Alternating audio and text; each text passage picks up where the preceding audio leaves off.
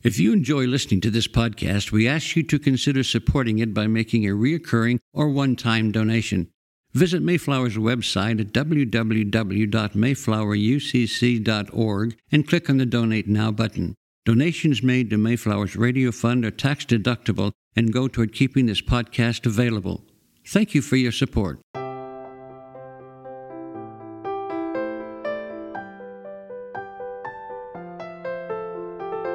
The sermon you are about to hear was preached at Mayflower Congregational UCC Church of Oklahoma City, one of America's premier liberal Protestant pulpits. At Mayflower, we are an open and affirming peace and justice church where we believe that religion should be biblically responsible, intellectually honest, emotionally satisfying, and socially significant. We go now to the pulpit of Mayflower UCC Church of Oklahoma City. We are delighted to have with us as our guest preacher the Reverend Dr. Lisa Wolf, who holds an endowed chair of Professor of Hebrew Bible at Oklahoma City University and also teaches for St. Paul School of Theology. She is ordained in the United Church of Christ and teaches and preaches regularly in our community and across the country. Dr. Wolf is the author of multiple Bible commentaries, including Ruth, Esther, Song of Songs, and Judith, Uppity Women of the Bible, and Ecclesiastes, which was just released this month. Thank you, Dr. Wolf, for bringing us a word this morning. This is from the book of Numbers, chapter 27, verses 1 through 11. Then the daughters of Zelophehad came forward. Zelophehad was son of Hepher, son of Gilead, son of Machir, son of Manasseh, son of Joseph, a member of the Manassite clans.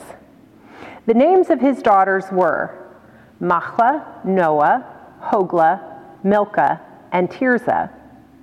They stood before Moses, Eleazar the priest, the leaders, and all the congregation at the entrance of the tent of meeting.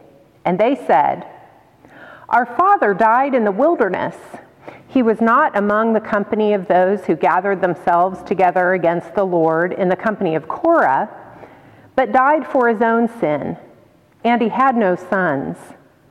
Why should the name of our father be taken away from his clan because he had no son? Give to us a possession among our father's brothers." Moses brought their case before the Lord. And the Lord spoke to Moses, saying, "The daughters of Zelophehad are right in what they are saying. You shall indeed let them possess an inheritance among their father's brothers, and pass the inheritance of their father on to them. You shall also say to the Israelites, if a man dies and has no son, then you shall pass his inheritance on to his daughter. If he has no daughter, then you shall give his inheritance to his brothers. If he has no brothers, then you shall give his inheritance to his father's brothers. And if his father has no brothers, then you shall give his inheritance to the nearest kinsman of his clan, and he shall possess it.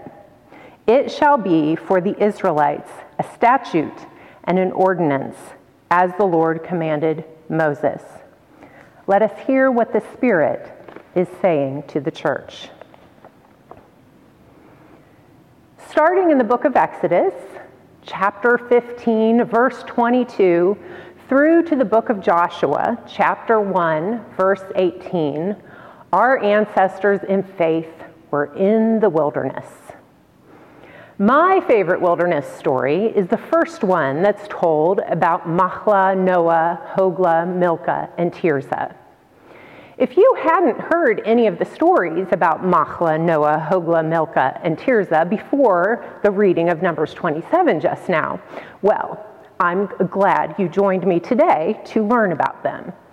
These 5 women, 5 sisters, were in the wilderness during the time when the second generation of wilderness wanderers were taking a census, counting one another in order to determine how many ways to divide the land. When I first told my husband Fred this story, he stopped to ask, "Wait, So they were talking about divvying up land that they didn't even have yet?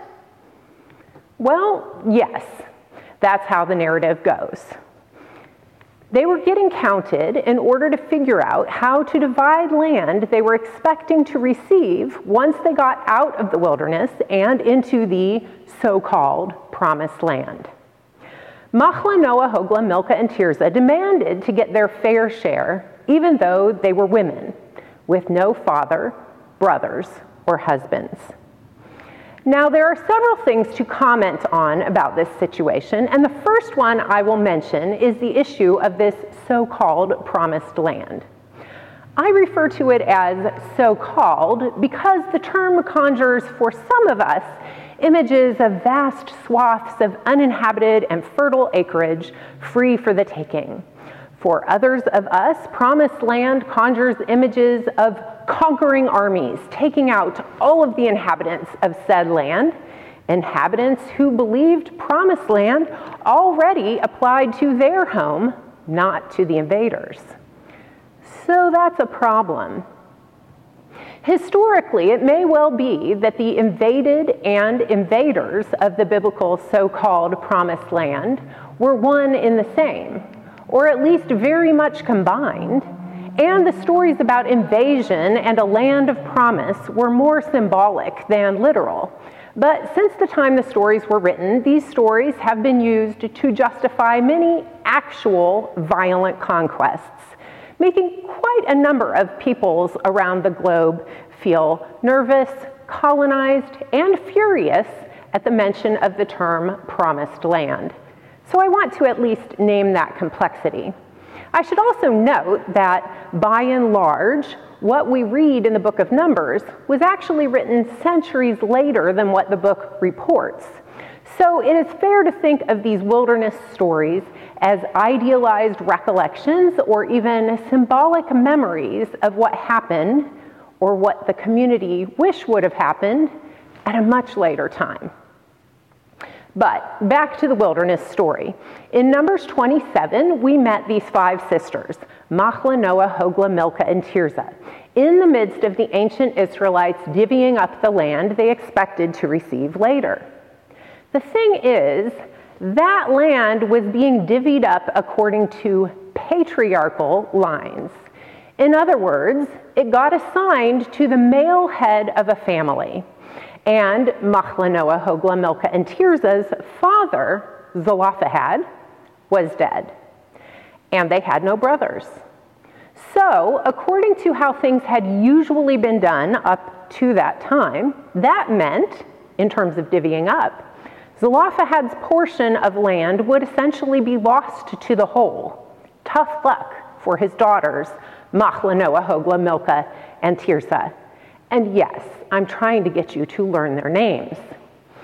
So, right away in this passage, Machlah, Noah, Hoglah, Milcah, and Tirzah approach Moses and the elders to take a stand about their situation. That seems to me like a bold move, although no one in the passage makes any comment about this being an unusually assertive thing to do. Still, as far as my own work on the uppity women of the Bible goes, I like to count Machlah, Noah, Hoglah, Milcah, and Tirzah as uppity, by which I mean the part of the dictionary.com definition that states rebelliously self-assertive. After approaching and standing, Machlah, Noah, Hoglah, Milcah, and Tirzah state their case. Our father died in the wilderness, they said. He was not among the company of those who gathered themselves together against the Lord in the company of Korah, but died for his own sin, and he had no sons. Now, to understand this whole business about Korah, you have to go back and read Numbers chapter 16, which is actually one of the more disturbing wilderness stories, and I'm not going to get into it right now. But what we need to know at this point is that because Zelophehad was not part of the company of Korah, means that he or any of his sons would have been eligible to receive some of the so-called promised land that was going to be divvied out in this part of Numbers. So this statement from Machlah, Noah, Hoglah, Milcah, and Tirzah explains to Moses and the elders their father's eligibility. And the daughter's reference to Zelophehad having no sons indicates their predicament as Zelophehad's daughters. Then Machlah, Noah, Hoglah, Milcah, and Tirzah move to a question that leads to a demand. Why should the name of our father be taken away because he had no son? Give to us a possession among our father's brothers. Okay, now that sounds uppity to me. But that's my reaction, not that of the biblical narrator. The biblical narrator has no comment on their demand. Although my colleague and teacher, Thomas Dozeman, notes in his Numbers commentary that in the previous chapter, the daughter's place in the genealogy provided for the sake of the census identifies them as the seventh generation of the seventh tribe. And if you have been paying attention in your reading of the Hebrew Bible, you probably noticed that 7 is a pretty significant number, as in God resting on the seventh day, and that big rule about everyone resting on the seventh day. So maybe the biblical narrator is actually pretty excited about Machlah, Noah, Hoglah, Milcah, and Tirzah, but just has their own way of showing it. So far, we have seen Machlah, Noah, Hoglah, Milcah, and Tirzah approach, stand, state, and demand their land. This is kind of rhymey, which is helpful for remembering, because we all might need to remember to approach, stand, state, and demand. But I'll get to that later. After their demand, the biblical narrator, without emotion, reports that Moses brought their case before the Lord, and the Lord spoke to Moses. I'll get back to the Lord's response in a minute. First, let me note what I am emotional about regarding this passage, though the narrator is not emotional about it. You see, Moses was stumped, but he did not make up an answer or anything like that. He just went to the Lord, and the Lord responded. The Lord gave Moses a new teaching, a new Torah. This is only one of 4 times that the Lord gave Moses a new teaching post-Sinai. My colleague Will Gaffney, in her book Womanist Midrash, points out that in the Talmud, the rabbis wrote that Machlah, Noah, Hoglah, Milcah, and Tirzah knew of this teaching because of their righteousness. That's in Bava Batra, in case you wanted to know. All of that is a pretty big deal in the scheme of the first 5 books of the Bible. And even though the biblical narrator does not get emotional about it, we can. And as for the Lord's response, and the Lord spoke to Moses, saying, the daughters of Zelophehad are right in what they are saying. I just want to say that again. And the Lord spoke to Moses, saying, the daughters of Zelophehad are right in what they are saying. You shall indeed let them possess an inheritance among their father's brothers, and pass the inheritance of their father on to them. And then the Lord takes that teaching well beyond the situation of Machlah, Noah, Hoglah, Milcah, and Tirzah. It is a teaching that will apply to every related situation and gets it filled in with lots of if-thens, as any good case law should. And that's the end of it for now. It just ends with a fairly monotone, as I imagine it, boring law code. No offense to any attorneys, of course. But I, as you now understand, do not find this boring at all. I still can't quite get over that opening response from the Lord. The daughters of Zelophehad are right in what they are saying. As I already repeated twice, Machlah, Noah, Hoglah, Milcah, and Tirzah were right, according to the Lord, in their strategy to approach, stand, state, and demand that they get their portion of the so-called promised land, even while they were still in the wilderness, even though they were women. And let us take note that God agreed. God agreed with their rhetorical question, why should the name of our father be taken away from his clan because he had no son? Give to us a possession among our father's brothers. Now I have to be honest with you. In the other stories about Machlon, Noah, Hogla, Milcah, and Tirzah, things don't work out quite so well for them. In Numbers 36, they are told by Moses, let them marry whom they think best, only it must be into a tribe, a clan of their father's tribe that they are married, so that no inheritance of the Israelites shall be transferred from one tribe to another. For all Israelites shall retain the inheritance of their ancestral tribes. So that's Numbers 36, 6 through 7. Notably, Moses did not directly consult the Lord on that one. And yeah, it sounds like backpedaling to me too. I'm going to cling to the earlier teaching that Moses got from the Lord, the one that emphasizes Machlon, Noah, Hogla, Milcah, and Tirzah receiving an inheritance, not the one about who they can marry. Machlon, Noah, Hogla, Milcah, and Tirzah went to God for guidance, and God said, my paraphrase here, don't leave them out. Even in the wilderness, God makes sure there's a place for uppity women with no father, brother, or husband, like Machlon, Noah, Hogla, Milcah, and Tirzah, who approach, stand, state, and demand, even in the wilderness. There's another wilderness story that has been coming to mind for me in the past week, which is the one all the way back in Exodus 16. That chapter is at the very beginning of the wilderness time. But we learn a lot about our ancestors in faith and about God, and maybe about human nature in that chapter. It's about what the people will eat in the wilderness. What they had to eat was precisely what God miraculously provided to them. They had quail meat in the evenings, and in the mornings they had these honey wafers that they called manna. And the instruction from the Lord was that they were not to gather more than the set amount of what each family needed. If they did take more, that is, if they hoarded this miracle food, it would turn foul with worms. The message here is clear. No hoarding allowed in the wilderness. So it seems to me we have several pieces of guidance from our ancestors in faith and their interactions with God when they were in the wilderness.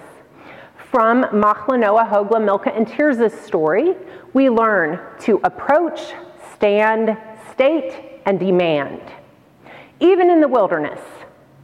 We learn from their demanding question to Moses and the Lord's answer to their demanding question. Don't leave anyone out when you're divvying up what's supposed to be coming after the wilderness time is over. Also, no hoarding allowed. And I mention these things, of course, because we find ourselves in a wilderness as well. It was already Lent, a wilderness time for the church, and then came COVID-19, coronavirus, casting us into a wilderness we could hardly have imagined. In our wilderness, there is hoarding too. For us, for whatever reason, it seems to be about toilet paper. And from what I could tell at the grocery store, breakfast cereal. But toilet paper and breakfast cereal should really be the least of our worries. Let us learn from Machlon, Noah, Hogla, Milcah, and Tirzah's story. And I hope we will get a little uppity on behalf of ourselves or others who are liable to be left behind without any inheritance or food or jobs or health care in this wilderness. Liable to be left behind are the young people from the Oklahoma City Sisu Shelter for Youth experiencing homelessness. Although the shelter is making the valiant effort to be open 22 hours a day during this time, since most of the places those youth would normally go during the day are closed due to the virus, their job prospects, which were already not good, are worse or non-existent now. Liable to be left behind are those out of work and out of food. Prior to this virus situation, 1 in 9 individuals struggled with food insecurity. That number is higher if we just look at children. All those numbers are higher now that many workers have lost their jobs without pay and the children are out of school. Liable to be left behind are recent college graduates whose new jobs and new apartments are suddenly gone and who are seeking out relatives to live with. Liable to be left behind are the Syrian refugees, among others, living in crowded camps where social distancing is not an option whatsoever, places where the virus will almost surely ravage already vulnerable populations. In our wilderness of COVID-19, there are those of us who are liable to be left behind, like Machla, Noah, Hogla, Milka, and Tirzah were themselves feeling liable to be left behind, nameless and landless. All wilderness wanderers, whether in the Sinai Desert or during Lent or in the middle of a COVID-19 quarantine, long for the awaited promised land. And we may even argue about how post-wilderness promises will be divvied up. Yes, we all long for a promised land beyond this wilderness, but let us ensure that it not be at the expense of anyone. Let us not take our place in the promised land until everyone can come along. But that is difficult, because in a time of hoarding, it's difficult to think of sharing. I get it. I have school-aged kids at home and college students in my classes on Zoom. I worry more than my fair share and suffer from anxiety aplenty. Will we get by? Will there be enough food, money, patience? But my friends, in the wilderness, we must look to God for some guidance. And after all, we are people who know wilderness. We practice it every year at Lent with praying and fasting and sharing. And today I'm finding some guidance in the wilderness stories of our ancestors in faith, of Machla, Noah, Hogla, Milka, and Tirzah, of Miriam who sings and leads dancing once Moses has led them into the wilderness, of Mary and Martha who called on Jesus to bring their brother Lazarus back from the dead. So let us, with Machla, Noah, Hogla, Milka, and Tirzah, approach, stand, state, and demand. Let us take a cue from Moses, who took their request to God. Let us call on God and ask, what are we to do to help, to make sure no one gets left behind in the wilderness? We, my uppity friends, can make some calls and write some emails to legislators about caring for those who aren't covered by unemployment insurance and who are going to run out of money and food and a place to live very soon, if that hasn't already happened. We, my uppity friends, can advocate for ramped up social services for the sake of those kids for whom staying at home is not a safe option, because home is not a safe place for every kid. For those of us who are low risk enough to be able to get out to the grocery store, call someone you know is high risk and offer to drop needed food and other necessities on their front porch. For those of us who know someone who is out of work or who might be out of work or who is subject to depression in these isolating times, we can reach out and see what is needed and creatively find ways to help. For those of us who are able to work from home or even from an empty sanctuary, we need to share instead of hoard. For those of us who are still getting a paycheck, it is incumbent on us to share it more than usual with some organization or individual who needs it. And like I said, I know that's tough. In a time of hoarding, it is difficult to think about sharing. But we need to help support places like Sisu, the food pantries, the shelters, the refugee assistance groups, the social services agencies. I'm sure you have more ideas. And we, my uppity friends, can ask for help for ourselves when we need it, like Machla, Noah, Hogla, Milka, and Tirza did. Approach, stand, state, and demand, because God calls on us to ensure that no one should be left behind, nameless or landless or foodless or lonely. Yes, promises await. That is our claim as people of faith. That is our experience of wilderness. We look to an Easter end, as our people always have done during Lent, even though that end will likely not literally come on Easter.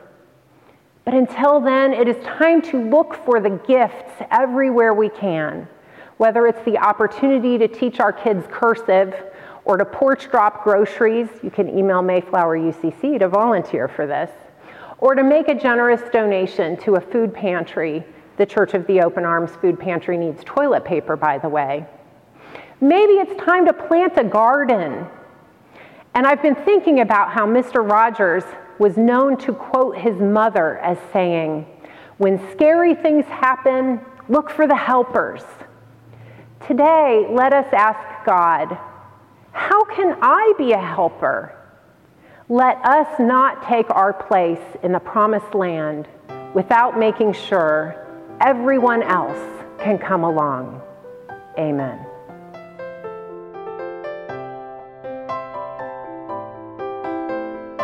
You've been listening to the preaching and teaching from Mayflower Congregational UCC Church of Oklahoma City. More information about the church can be found at mayflowerucc.org or by visiting Mayflower's Facebook page.